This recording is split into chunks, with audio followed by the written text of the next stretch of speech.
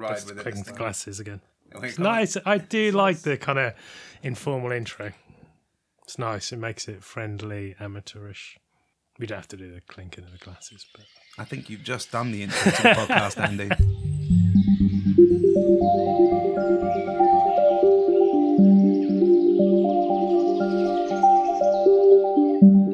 So welcome everybody to the very first Around the Open Fire podcast.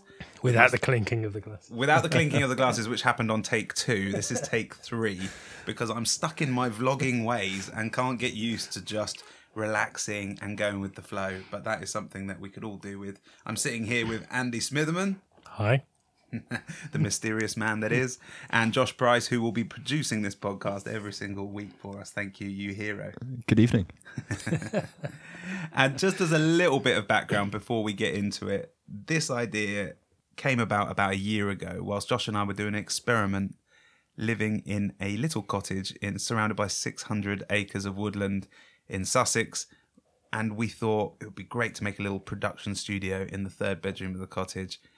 Turns out the neighbours were a nightmare, and we ended up going back to the woodland, which was where this whole project began in the first place. But we kept the gear with us, and so now I'm sitting in my hut at the back of my semi-detached house in Leatherhead with all this gear, with these two lovely guys, with a glass of red wine, and the open fire today is represented by a very large wax candle. So can't always have a roaring bonfire, but I think it's important to be around the fire, even if it's a very domesticated one. And the way this podcast is going to work now, instead of it being mine, we're going to try and do a community experiment, really, where we share it. And so today I have the privilege and excitement to interview my mate, Andy Smitherman, and have a chat about his work and how this podcast is going to work. But then the format will be that next week, Andy will be the host, and he will bring somebody on as his guest, kind of inculcate them with the model of the podcast, interrogate them terribly, and then let them do the same to somebody else. So I guess the culture that we create today will probably have a bit of a bearing on the rest of the project, don't you think? Yeah, and who knows where it'll go. Yeah, I would love to imagine that it'll end up in different continents with different kinds of voices, maybe in different languages even. Because we're whacking the whole thing in a suitcase. Absolutely. The gear, the little info, little gifts and stuff like that. Yeah, the values, the kind of the rule book or the guidelines.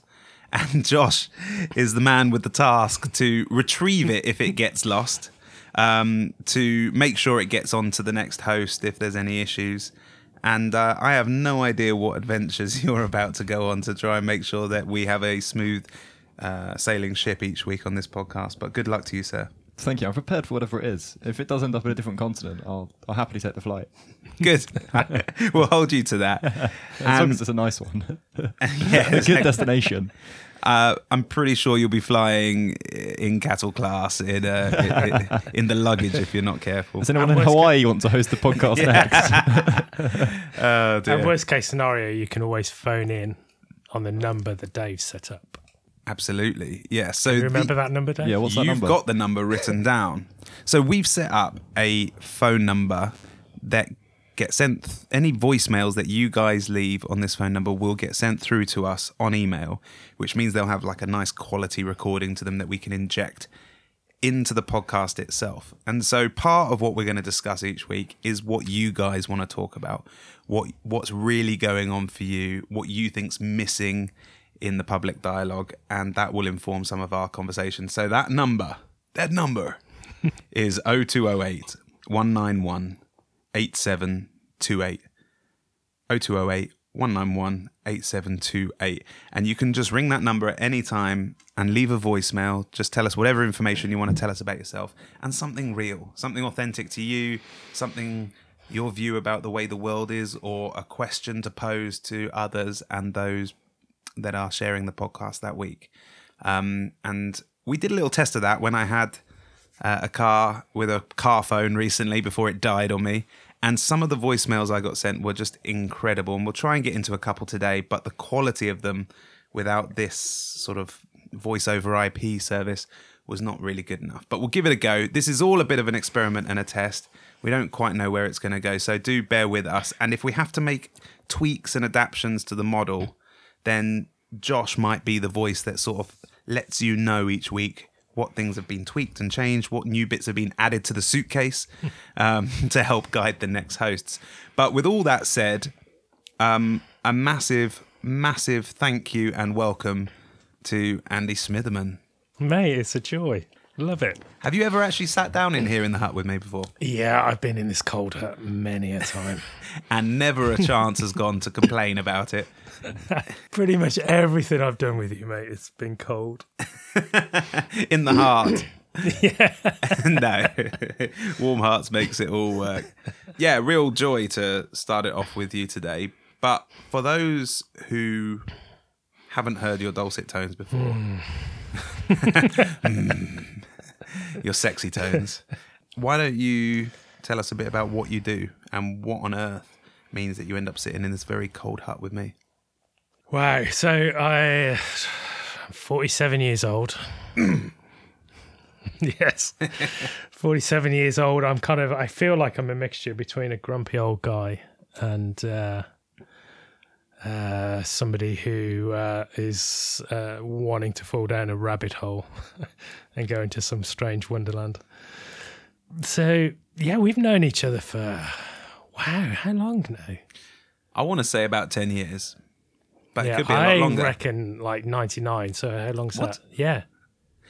I came down here in 99 and I remember seeing you in some youth group, and my first impression was two impressions. Oh no.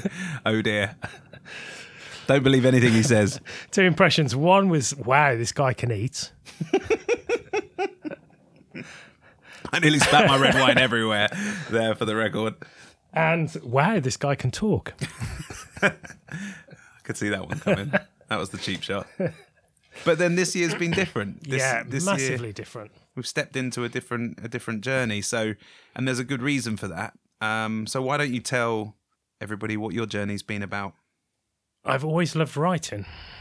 So as a kid, I always loved writing, but I was one of those strange kids where I was always in the background, hidden in the shadows type stuff, and used to always stumble my words and all that kind of stuff. So I found that the best way to communicate was through writing little love letters to people I had a crush on, to downloading my thoughts type thing.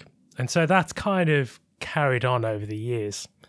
But interestingly, in that space, I then started to value the hidden stories and stuff like that. So I'm a massive fan of history and stuff, and social history.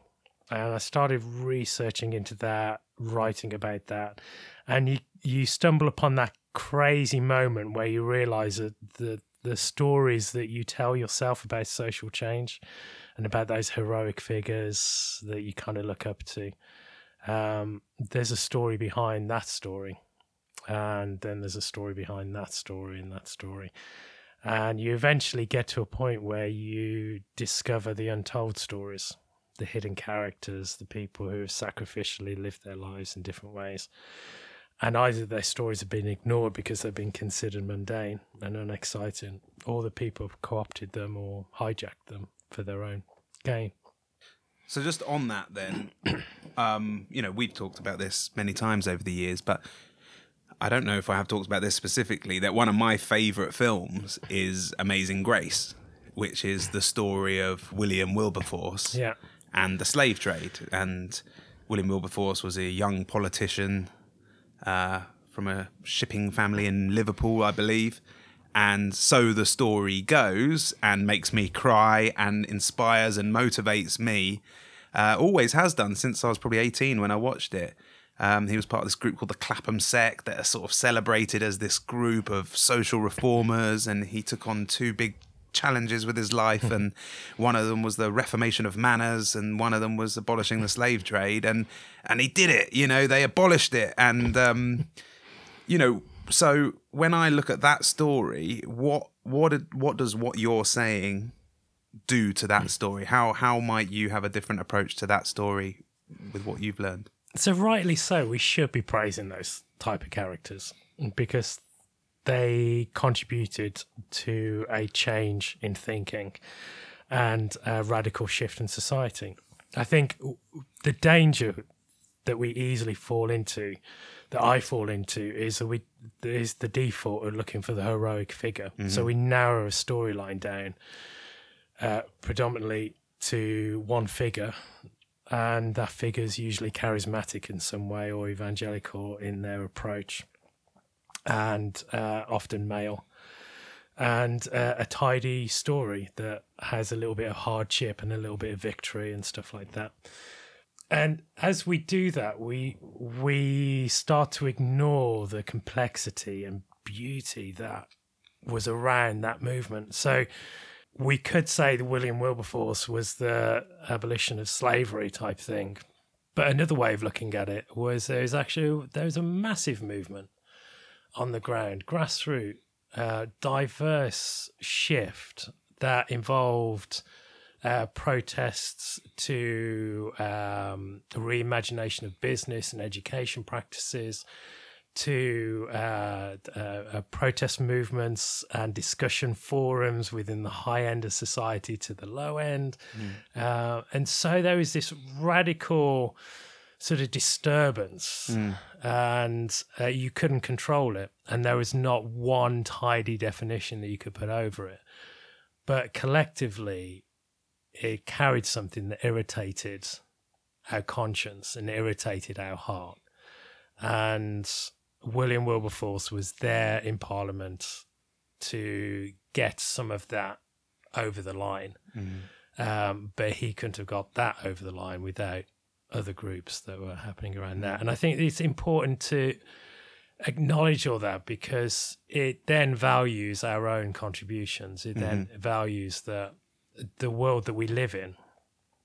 We could easily just sit back and wait for another William Wilberforce, and then that gives us the excuse to be apathetic, or which I think is a greater injustice, which is that we devalue our own contribution and devalue our own giftings. And if we shift that to actually that there is great value in you just changing how you operate your purse, how you distribute your cash, how you operate with your family, how you operate in your workplace or in your school, because that carries a ripple effect and adds a bit of colour into this tapestry of movement taking place. I know you did a master's in narrative theory, didn't you? Wow. Sounds very swanky, doesn't it? Doesn't it? Makes you sound very legitimate all of a sudden. But I'm interested in that. You know, I'm interested in the stories we tell. I think that's what you're discussing with narrative theory. Is there a little cherry picking you could give us, layman, from what you learn in your masters about narrative theory? Glad you asked. So one way of looking at narrative theory is this idea that the world is created through stories. So, and stories are really important to us. So the stories that we choose to listen to, we ignore. The stories that we value, the stories that we sort of acknowledge but kind of put to one side a little bit, all of those contribute to how we as storytelling beings start to interpret the world around us. And it also starts to help us interpret our own role in that big story. So Shakespeare talks about that the world is a stage and we're all players in it type thing. It's the same sort of idea that consciously or subconsciously we interact with the world through some sort of narrative in our head, and we play our part in it type thing. So stories are important if you kind of go down that route. And so if stories are important and stories help us interpret the world and help us understand what is around and what we consider as real and unreal, what we choose to observe and ignore, then it leads us to ask the question, what stories are we engaging with and how are we engaging with those stories? And that's where I think narrative theory kicks in around the critique of the heroic narrative. Because if you go down that route, then you can start seeing the ripple effects, whether we consciously think of it or not, of how it's starting to define how we interpret world events, how we interpret our own contribution and what we value. So almost that study kind of gives one an awareness of the kind of stories that they are in, observing, speaking, etc. Yeah, I mean, there's a whole load of contradictions in the whole space as well, you know. Of course. And it's not perfect by any means, but I wanted to do that. I wanted to do that study just to get my head around why is it that we so often default into narrowing a storyline to a hero. And so that leads me on to the other part of your mysterious and secret life that I know about you, which is that you haven't just written about social movements or considered the critique of these heroes, but that you've actually spent probably, I don't know, you'll tell us, but 10 years or so working alongside social activists, grassroots people, hanging in the margins, trying to do things different, trying to reimagine stuff. And so, firstly, tell us a bit about that. But secondly, I'm interested to know, applying your theoretical thinking and your awareness of stories and then actually getting down and dirty with these guys and girls, what is it that you think you see and observe that really stops some movements from taking root in the way that they could? What prevents things from getting to their potential? I'm going to answer that in a different way. Somehow I knew that was coming. One of the most precious things I've observed in that space is, which is a thing that's given me hope, because I think without it, I would have turned in on myself and kind of gone, woe is me, woe is the world type angle, is that you realise that there's a ton of beautiful, precious stories taking place. And some of those stories of social change is happening in the headlines, and they're getting praise and potentially loads of funding in different ways and resources. And then there's a whole load of stories and contributions that are way beyond the headlines, hidden in the undergrowth, and carry the characteristics of sacrificial love. And what does it mean to love yourself? What does it mean to love one another? And to really embrace that. When you start being around that, it screws you up. Really, I mean, it screws me up completely, because you see your own arrogance and your own self-centeredness, and you realise, I realise I can blag it, blag it so often. And so that period of time, it's probably been about 15 years as something official being done. But I think back in this kind of therapy session over a candle, it's probably been a story of my life, really. It's kind of you come across these stories and it just shows you that there's a different way of living.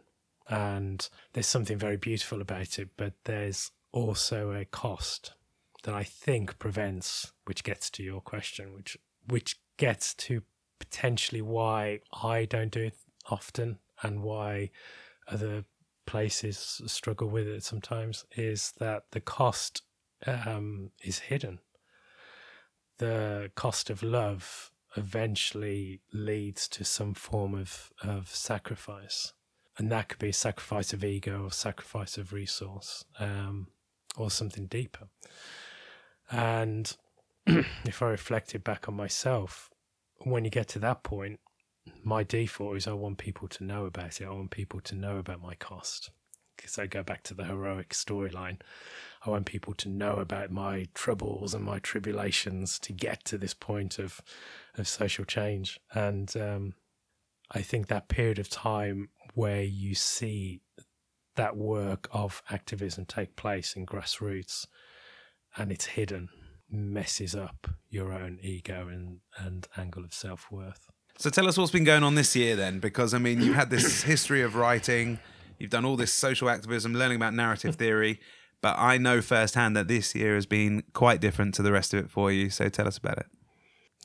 The table's turned, isn't it? Because It's been glorious. It's been cathartic and wonderful. I can't tell you how much joy it's provided watching Smithers squirm. So I'm a natural introvert. My history with books is that I write them and then I don't do anything with them really, or I distribute them in a way that's that other people do, type thing. And What do you mean by that? I just let hide, I think, is how it's done. Hide and have somebody else do the promotion. There's been something that I've been walking with for years and years, and a story that's been in my head for a very long time. And most of my writing has been non-fiction around this angle of social change, of retelling some famous stories in a different way. And then about 4 or 5 years ago, I just woke up one morning thinking, I've just got to delve my head into the world of Dickens a bit more. And I love Dickens. As a kid, I loved Dickens. But Dickens was an interesting period of time. We're talking Christmas Carol. Christmas Carol, Great Expectations, Oliver Twist. Oh, yeah. Victorian, Oliver Twist. Yeah, I mean, I haven't actually read it, but I know what you're talking about. I'm picking up what you're putting down. So Victorian Britain, 19th century type stuff. The context of that period of time is there's a term that we use a lot around social history, which is a term called Dickensian times, and that was a phrase that sort of reflects how Dickens would write as a person who would create stories but base his fictional stories upon real life situations, and those real life situations often focused upon social injustice and poverty. We're talking like aspects of poverty that would just shock us. And we use that term Dickensian now as just as a little bit of a shock mechanism that, we're going back to Dickensian times and all this kind of things. The idea to start looking into Dickens was I found that period of time really fascinating because Dickens, as a social commentator who's picking up on things that were happening during that period of time, highlighted an interesting movement that happened of imagination, of creativity, of an expression of love that radically shifted how people engaged with one another. And it impacted all aspects of life, from parliament to economy, so business to education to home life to ecology and the environment with the engagement with food and food distribution. But when you look for heroic figures, they're few and far between. And I just wanted to play around with that period of time because I just found it quite fascinating. And in that research, there is a really cool thing that started to emerge, which was Dickens articulated that period of time through a little phrase, which was, it was a movement that seemed to challenge our ignorance and selfish want. Mm-hmm. So it was something that was taking place in society that was challenging our ignorance of what was around, or challenging our ignorance of the things that we're complicit to. And it was a movement that was challenging our selfishness. And so put it into another form of language, it would be challenging the way we viewed life, where all of a sudden we're thinking beyond trying to get the cheapest pint of milk or our biggest house or everything that kind of like is centered around ourself type thing. Is there something deeper that was taking place that was challenging our first port of call, which was thinking about what's good for me. And so I just started delving into that. And those two themes of ignorance and selfish want is pretty much in every one of Dickens' writings, sometimes in subtle and sometimes in blatant ways. And that just sparked my interest. And I was going to write it as a bit of an academic piece. And that kind of exposes, again, I think one of my shortfalls, which is I thought that's the way to get the message out. And that's the way that I will get a little bit of, it will give me a little bit of worth. I thought the academic thing would give me the worth sort of thing. And I remember having this crazy dream and with all those thoughts in my head and realizing that I needed to do something different. And I started writing a story. And so for 4 years, I've been working on this story. So a novel this time. So a novel, fiction story is my first fiction story. How's it been compared to writing accounts of history and social movements? That's been beautiful. I don't want to go back to, I don't want to leave the world of fiction. Well, that's a good start. You're doing the right thing then. But I tell you what I've really enjoyed is that when you write nonfiction, you're so constrained to the facts that there's just, you only can go so far with looking at some of that material. Where with fiction, you can use those spaces and then go a bit kind of Lewis Carroll. Don't know what you mean. So a bit of Alice in Wonderland type stuff. Introduce strange creatures and weird landscapes and stuff like that, and just go crazy in your head type stuff. Kind of like it allows you to start approaching topics and stimulating thought where you're not coming in as an expert. You're not coming in as this is what you've got to think. It's like, hey, just think about this. Think about this topic. Play around with some themes and then allow that kind of yeast of that story to just rest in a person's imagination and then allow that to play around in that person's head in different ways and see where that thought or provocation goes. I think that's why we love stories like from authors like George Orwell, with 1984, Animal Farm, Fahrenheit 451, Ray. It's these live with us because in one way they weren't sort of dictating to us how we should think. But they were it was kind of like the Wizard of Oz sort of scenario where they're just like Toto the dog, just grabbing hold of the curtain and just pulling it back a little bit. And you just get to see the levers and some old guy pulling the levers. And you think, okay, that's a little bit different to the wizard that I thought was around. Or the young kid who sees the king walking down the road and everyone's kind of like saying the king's got clothes on, and the little boy says, actually, I can see your ass with a boil on it, type thing. And so I think that's the power of what stories can do. And I think I've enjoyed delving into the power of what fiction can do in that space. So I've got a question for you, but before we go on to that, I really just want you to just tell us what the book is. What is the book? It's called Paradox. Wish You Were Earned Here.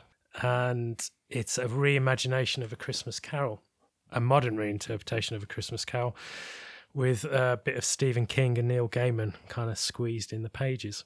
Yeah. And that leads me on to, again, another recurring part of this podcast, I think, which is to ask you the question, what do you think we're not talking about? Simple as that. It's a dead simple question, could be interpreted in 1,000 different ways. It could be we right here, right now. It could be we the news, we the country, we the world. But what do you think we're not talking about? I'm going to answer that a little bit differently. I can't believe it. I'm flabbergasted. Can you pass the red wine before you do? We're out. We're out. No! Seriously, we're out. Oh dear. It was just a mini bottle like the one that you get on the plane. That's not true. I want to ask the question to myself, what am I not seeing? What are you not seeing? Yeah. Or what am I not talking about? Okay. So... and why are you doing that? Why are you reframing it? I've got to do it. It's my privilege to do it in this in this moment. Why are you reframing it? I think there's something very important about being vulnerable. Actually, it starts with myself, and I can spout off a whole load of stuff and kind of deflect it deflect it away from myself. But actually, I think it kind of starts with me. I think that's partly the answer. The what am I not talking about is my own contribution. Sure. Really.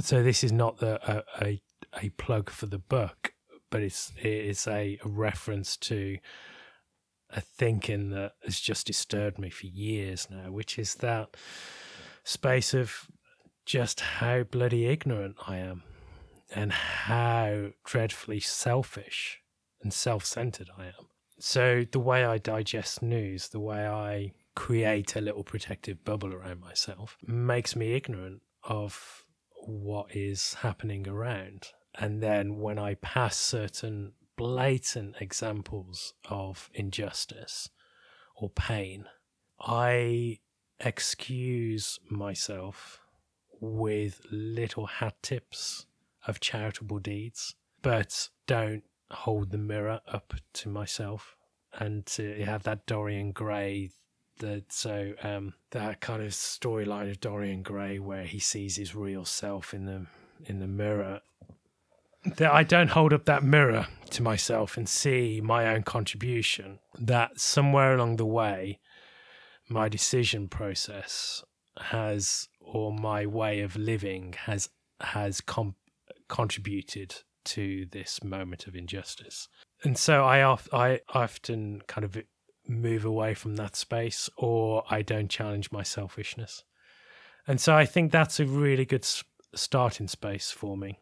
I've learned recently to just appreciate craftsmanship. I've in a different ways. Like I've always enjoyed craftsmanship. I've appreciated that element of people just taking time over something or investing their heart into a piece of work and it coming out in a particular way. If you think about the lessons I've learned around this book, it's like it was the easiest option for the book was to pitch it to agents, to fall into that particular publishing machine and to get it printed out in a particular way that's usually based upon cost, cheap material and stuff like that. And so what does it mean to kind of step away from that and to reimagine what could that book look like? And then you go a little bit deeper as to what does it mean to craft that book? What does it mean to look over every aspect of this? So that then had a knock-on effect with a critique of just how I've engaged with other products around and how I default quite easily into convenience, where I choose to shop, what type of stuff that I buy, and then my kind of temptation to just get everything instantly, or I want to create something instantly. So are you saying that by going through the process of creating your own thing in your own way without sort of being framed by what the machine is demanding of you, that not only have you produced something that you love and care about and feel proud of, but that also by the nature of making something, it's made you think about all the other things you're consuming and engaging with differently as a result? Yeah, and it was just another little glitch in the matrix. If we do it that way, it's like I had those thoughts before, but it's just another layer. It's taking me deeper into this thing where of making me critique just this system that I've bought into that might not be the real system. But I think that that resonates with me a lot and makes me kind of come alive a bit. Because when I think about the whole Corcovado journey of making stuff in the woods, whether that's planting stuff, making huts, making videos, whatever it is, typically making stuff really badly for the first time, things that I've never tried to do before. Even today, trying to take this old picture frame from the tip. It's a beautiful frame, mate. Thanks, man. Shame about the wonky picture. Well, don't tell everyone about that. But yeah, so got this old picture frame, and got a digital photo that actually Josh took at Brenda's cottage of a foxglove, which I love, and put it in there and basically smashed the glass twice today as I was trying to put the frame in, the picture in the frame for the first time. And it's now hanging on the wall. It's slightly wonky, but it's there and it's done. And I'll sleep on it and have a look at it again tomorrow. But this is just another one of those projects of making for the first time. And I really, really believe that the act of making together, whether it was the dinner that we just sort of cooked up together, or whether it's that picture frame, or whether it's the book, or huts, or growing stuff, I think you're right that that's something really important to this community, because it gets you on the inside of what otherwise seems like a locked down machine, something that's unchangeable, irreversible, unknowable. And actually, if you just start getting under the hood of it, you realize it's not so scary in here. It's like the monsters in the closet kind of thing. You just get in there and you realize, okay, we can actually deal with this. And I think the act of making is actually incredibly rebellious, really, in the consumeristic, capitalistic society that we're living in. Yeah, absolutely. And it kind of reframes what we value as well. Go on. You know, it's like, so this picture frame. He's smirking, by the way. This picture frame that is hanging on your wall in this cold cabin. The way you told that story is kind of, you invited me into it. And so all of a sudden it's kind of, even though I can see this kind of wonky image. Dusty, wonky, dated. Yeah. There's a value that I've appreciated with this thing. It is completely different to just that you just bought this from a shop somewhere type thing. And it goes back to this, it's the reconfiguring that we just go deeper. There's something about the engagement of making something, of seeing something evolve, or the collaboration, and even just, you know, you talking about who you went to for the glass and all that kind of stuff, and then where you went to get the frame and all that kind of, all these different stories coming together. And I think it's important for us to get back to those sort of things, because it might just be me, but is that there's a weight that lifts off you as well. You kind of just feel free, kind of like you take this deep breath and think, oh, right, there's a different world I'm breathing in, and it's fresh, it's fragrant.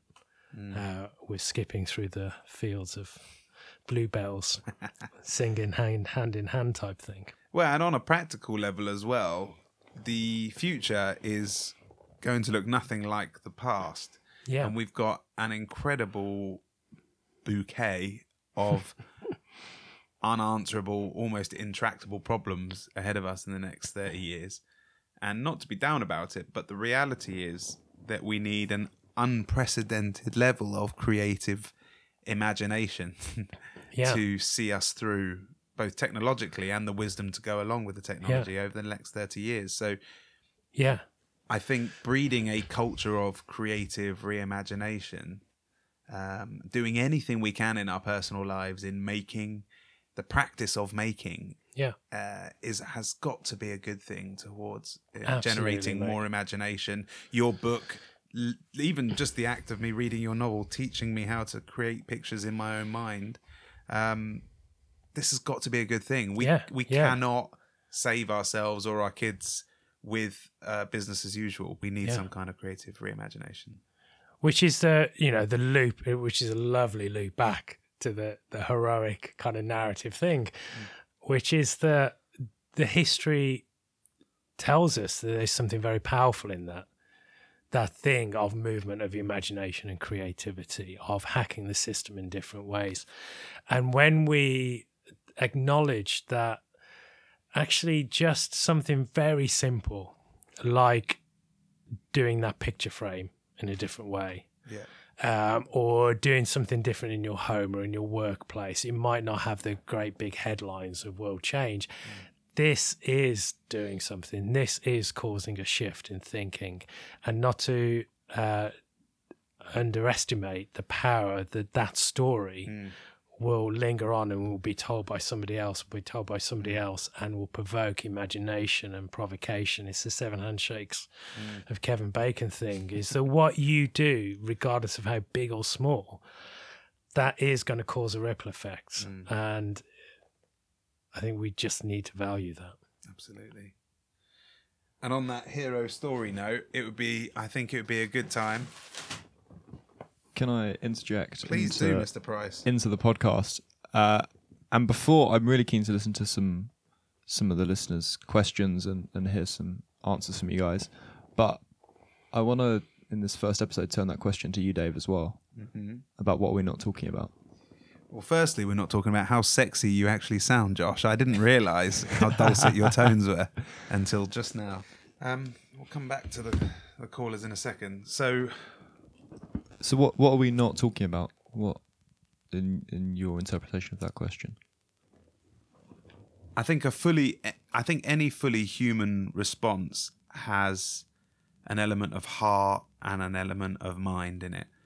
And I think what Andy articulates in terms of our own mundane response in our daily lives, with our purse, with our partners, and the tiny little actions we take.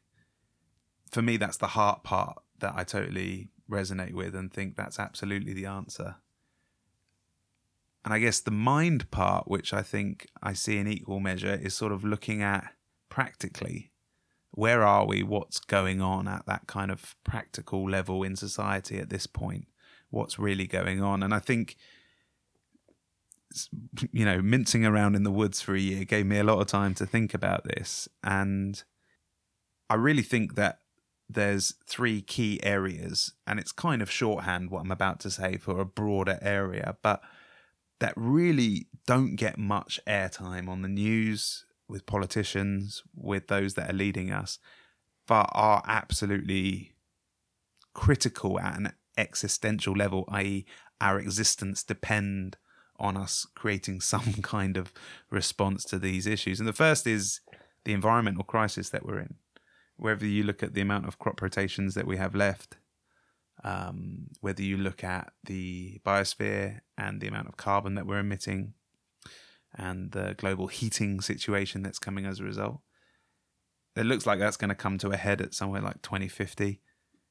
If you look at technologically, so the first one would be the environment and the ecology and how we're treating it and getting serious about that. The second is the process we're going through of joining all of biological history with a machine and biology future, summed up most obviously in where we're at with artificial intelligence right now, but also genomics, robotics, and a few other fields that are making serious headway. And it'll actually be the joining of those that I think is like what will really provide an explosive moment. And the third part is really a symptom of the fact that our governance structures, I don't think, are fit for purpose anymore, which is that we have this incredibly painful refugee crisis. Like 60 million people without, not just without homes, but without being accepted in the land that, the land that they were from is no longer habitable, and they're not accepted in a new place to make a home. And because of the ecological problems, they're all intertwined. We're looking at, could be by 2050, we might have, well, it depends who you speak to, between 250 million and 1 billion refugees, not just because of war and political issues, but because of environmental crisis as well. So I know we're covering a lot of topics, but for me, what we're not talking about, what isn't making its way into the public dialogue in the way that it should be, is environmental crisis, technological shift, and the refugee crisis. Does that answer your question, Josh? Yeah, I think it does a very lovely job of doing so. Yeah, you should do a podcast, Dave. Cheers, mate. But do you think I'm doing fairness to you, Andy, as well, in how I'm framing your bit in amongst it? What about the heart stuff? Yeah. It's like my bias would be the heart. But in the heart, there's always mind, and in the mind, there's always heart, in that space, I think. And I think the stuff that you're pushing with that, the positive challenge is that these both things need each other, and somehow we've got to create those spaces where we acknowledge each other, and there's a synergy that both of those spaces kind of can flourish. So I love it, man. I love it. We need to make space for each other. But on that note, I'm going to scribble on this card something I'm going to whack into the suitcase for the next podcast as well. The next one will be you. But going on from there, I want to put in there, because we've spent a bit of time thinking about the values of what does it mean to make space for each other? How do we build thick networks, in George Monbiot's words? How do we build community effectively that allows us to support each other when we're going outside of the norm, status quo, the market, whatever the language is? And I think really we can kind of summarize that as, what are the qualities of good friendship? Yeah. You know, what does it take to actually hold that space for each other? So if I put at the top, what does it take to be friends? And I'll kick off and then you go for the next one, yeah? No, don't put me on the spot. Come on. All right, fine. You chime in when you're ready. So thank you. If there's one thing that I learned from being in the woods and learning about the trees and seeing how the plants and the bees and everything else interact, is that there's this wonderful sense of symbiosis where, as Tom Mansfield says, that everything has a stacked function, has more than one use, more than one purpose, incredibly evolved compared to the stuff that we cobble together. But that when all of this stuff works best is when there's a biodiversity, a strength in biodiversity. When you put stuff in rows, when you create uniformity, nature just doesn't work as well. And I think that lesson works across the board at a human level, at a philosophical level, making space for each other, as well as in the biological world. And I hope that it carries in the machine world as well. So for me, that's got to be the first thing to embrace in any kind of good friendship where we're holding space for each other, is wanting to seek out diversity and enjoy it for everything. All its challenges as well. It's not easy always. Yeah. And the second one, I mean, you should talk about this one, Smithers, because you pointed this out, because I came up with a couple of words and then you added this one. Dependency. Why don't you talk about that for a second? I like the idea that we need each other.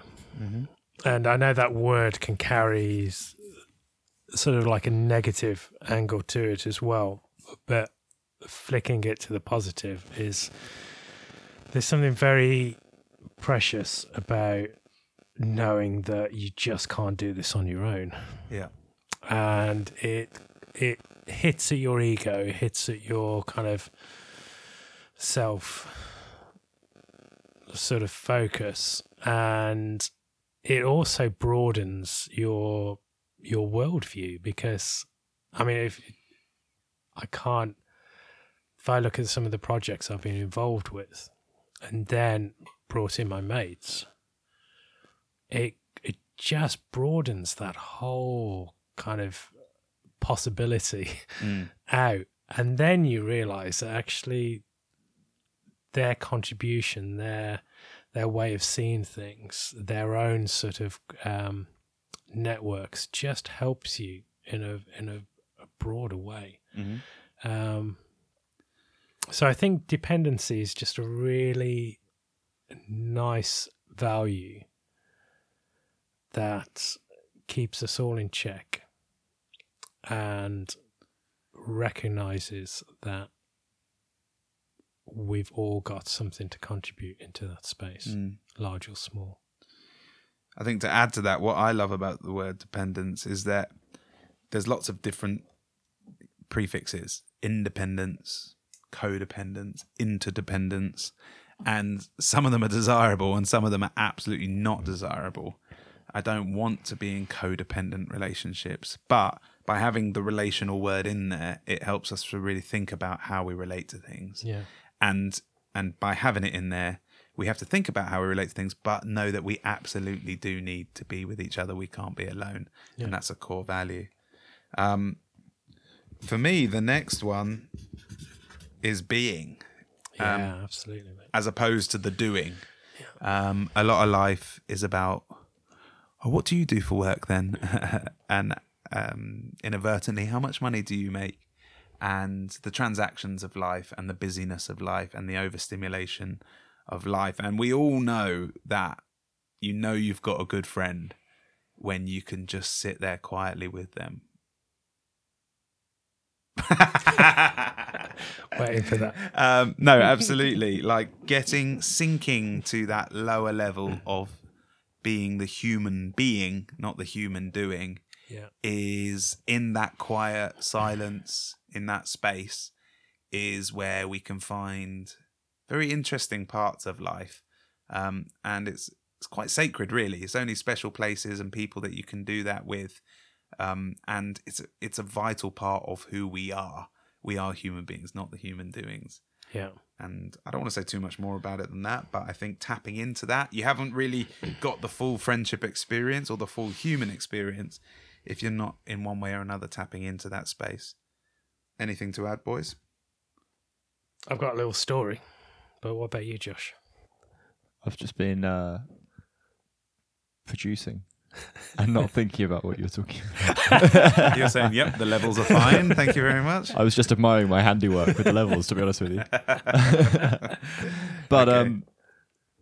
I think the being one is important because you're right about doing, and often when you stop having the thing that you do with those people, the friendships can stop, and that's problematic. Because often the things we do are dependent on many other factors that are unrelated to our friendships. And so when those change, we don't want to be losing friendships. And I think also the depth of a friendship is only surface level when you have to see them because you do something with them. It breeds insecurity in a way, or forces you to stay as you were when you might be growing or changing what you're doing. So I agree with you. It's important to have relationships that are based on something deeper than just the activities that we met through. Very So good. off a little tangent, but I think it leads into it. So I'm taking my young daughter. Terry's chocolate orange. See, all I can think of you, mate, is boy, this guy eats. Some things change and some things never do. So I'm taking my young daughter down to the coffee shop to have the kind of baby chino thing. This is what you do when you got like a really young kid. And this is a few years back, and it's one of my first moments that I've been doing this. And so it's a big thing. And we're walking. And it's probably like in my head, I'm thinking it's like a 10-minute walk usually, but with a kid, it's probably going to be about 25 minutes, 30 minutes. We'll get down to the high street. We'll have our kind of little baby chino type thing. We'll miss all the rush, the lunchtime rush and stuff like that. It'll be a great father and daughter type bonding moment type thing, and then get back home. So we leave the house, we start walking down, and all of a sudden it's like my daughter is stopping and just looking at everything, looking at a cracked brick, looking at some weeds sticking through some pavement thing, and then looking at the fields, and I'm dragging her, trying to get to this kind of this coffee shop so we can have this father-daughter kind of bonding experience type thing. And as this keeps dragging on, I'm kind of getting more frustrated. And my daughter is continually stopping and looking around and stuff. And then eventually we get to this field, and it just gets worse because all of a sudden she's kind of looking at the butterflies and the and the snails, and then she's following the butterfly, and then in her head she's got this storyline that she starts crafting, and then she starts telling me about the butterfly is trying to find the fairy princess, and the fairy princess is like looking for this, and it's just going on and on and on, and I'm kind of like, yeah, brilliant, yeah, fairy princess, brilliant, like this. But it's still in my head, I'm thinking this coffee shop moment is the bonding thing. And then eventually I switch, and it's like, and then I kind of, okay, let's get into this story. And so I'm acting out as the butterfly, and all that kind of stuff. You do a little reenactment for us now. It was a beautiful thing. I believe you. Just imagine that. And then we eventually get to the coffee shop, which is by that time the lunchtime rush. We hardly get a seat, but we find that we kind of squeeze into this kind of little corner. And all of a sudden we start talking about that moment in the field, and we start retelling the story of the fairy princess and the butterfly, and how he'd lost the gold, and the gold was this secret power that was going to unlock some, and it was a really precious moment. And it challenged me on fatherhood. It challenged me on how I did that whole thing, because here I was kind of rushing to get to this coffee shop moment. And the activity was to walk down the street, get to the coffee shop, sit down, have a drink and chat, type thing. And actually the thing that was so deeply precious was when we just stopped, was in that field. And I would have ignored that field completely, because I was like wanting to get to A to B. And actually between A and B, there is just a whole load of different levels before you get to B. And in that, my daughter saw this beautiful field with butterflies and snails and fancy things. And the moral of that story is, I think so often we so get in that kind of trip of getting to A to B to C, activities, that we forget to see what is just to the left and right of us. And I think in that moment of being, that moment where we stop, the moment where we just lay these activities to one side, it's amazing what happens to our eyesight. It's amazing what happens to our senses. All of a sudden we start to feel things in a different way. All of a sudden we start to see things in a different way. We see a level beyond the level. So that's my little antidote. I think it's perfect, because it actually leads on to the fourth bit, which we've talked about, which is emergence, which is that if you do get alongside people who think differently to you, in this case your daughter, and you are actually willing to stop to tap into that sort of, he's gone for the Terry's chocolate orange, that deeper bit, that stopping, that stillness, then you don't know, if you truly do that, you don't know what's going to happen next. You don't know what's going to emerge from that space if you let go of the original goal and the plan, and you actually sort of embrace that space. No sort of rhyming intended. But emergence, for me, is the opposite of kind of control and goal.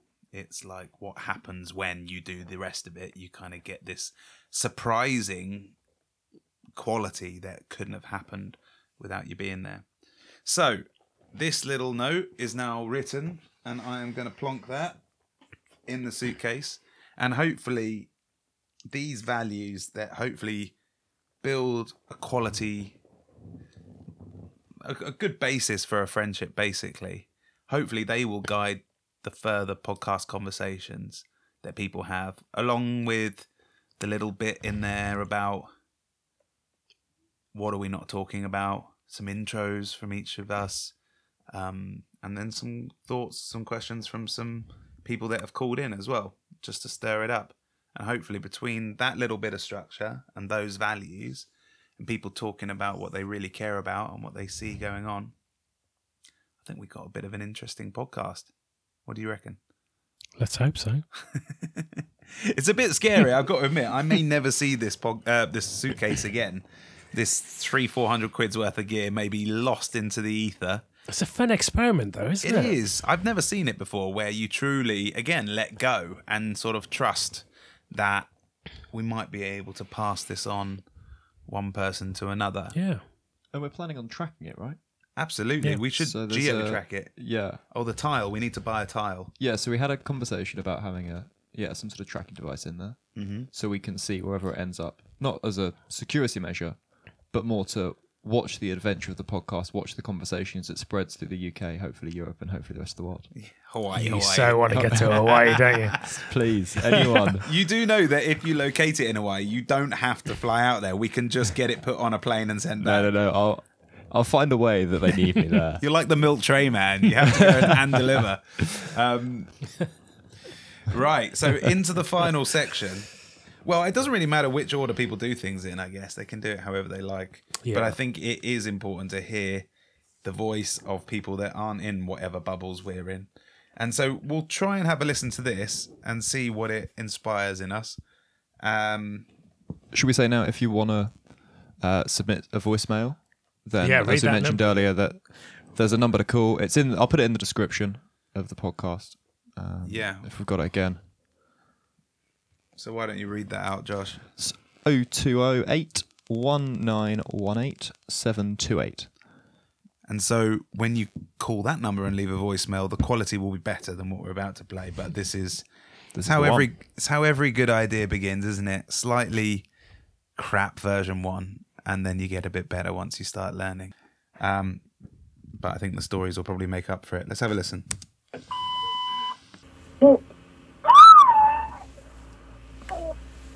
Hi, my name's Sean Croucher. That was my son screaming down the phone, and he's important to me and means a lot to me. Bye. Wow, I'm remembering when I put this number out for people to leave a voicemail, I just said, say anything you want. Say something that means something to you. Mm-hmm. But it's actually quite fitting following your fatherhood Yeah. comments. Yeah. Of all the things in the world he could have said, could have got on his soapbox about, he chose to talk about his screaming son that means the world to him. Yeah. That's beautiful, man. Was We it could you get- in disguise? Yeah, it's me in disguise. No, it's nice as well because in a world where you are encouraged to be this kind of perfect parent, and your kids are perfect, and you don't display the craziness of that world. It's just nice that the voicemail started with a bit of a screaming kid. child, yeah. You know? Absolutely. I mean, I literally don't know which one's which when we listen to these, but Hi Dave, I ummed and ahed about recording this message, but I felt that I might have something a bit different for you really. So I'd like to say something important to me is the children that I teach. I'm a history teacher at the age of 22. So I feel that every child is always happy and comfortable with me for that hour, and they feel that they matter and that they know that they can succeed within that hour. Everyone matters, all my students matter, and I'm angry that social media is affecting my mental health and the students' health that I teach. Everything's always a filter, or everything's always perceived as perfect, and it's not. So as someone who's young, I like to tell my students all the time that, you know, I was there not that long ago, and I hope that they know for first hand that they're not alone. I'm happy that I can inspire every day in my job, and that I make kids feel like they always succeed and be happy with me. I'm happy that I can be a friend, a parent and a teacher at my job. And yeah, a bit of a ramble, but yeah, and keep up the good work. Everything you do is so inspiring, Dave, and with my hard job it gives me something to light up to every week. So thank you, and good luck with everything. wow. So I don't know what you guys can hear, but this girl's 22. She's a teacher. And I think the main thing she was saying is she just feels so pleased to be able to give her kids a safe place where 1 hour at a time they can just succeed, and she can pay full attention and give them real care and let them know they're valuable. And she's concerned about the effect of social media, not just on their lives, but on her life as well. But yeah, really from the heart, that one. Yeah, and it's what we've been talking about, mate. There's countless stories like that. Yeah, where people are in spaces that just don't get the headlines, but the beauty of what they are doing, the transformation that's taking place, the sacrifice they're doing, and the input they're making into people's lives, to acknowledge the worth of that, we should be doing more of. I mean, the redefinition of hero is just what you've heard there. I think that's very beautiful. Very cool. Thanks for sending that in. Yo, Dave, mate, you're sick. Love your videos. So inspiring. It's got me out. It's got me out in the woods, and it's got me crafting, doing things. Thank you so much, mate. You've changed my life. Thank you so much. So yeah, keep doing what you're doing and making those good videos. Awesome. See you later, man. That's awesome. That is brilliant. Good. That is cool. He's gone outside. He's done some stuff. I'm grinning. I'm grinning about that. Yeah. I think it's one thing if people just say you're great or you do good stuff. That's one thing. But when they sort of evidence that, or you look like Matt Damon. Yeah. Cheers, mate. His chubby younger brother.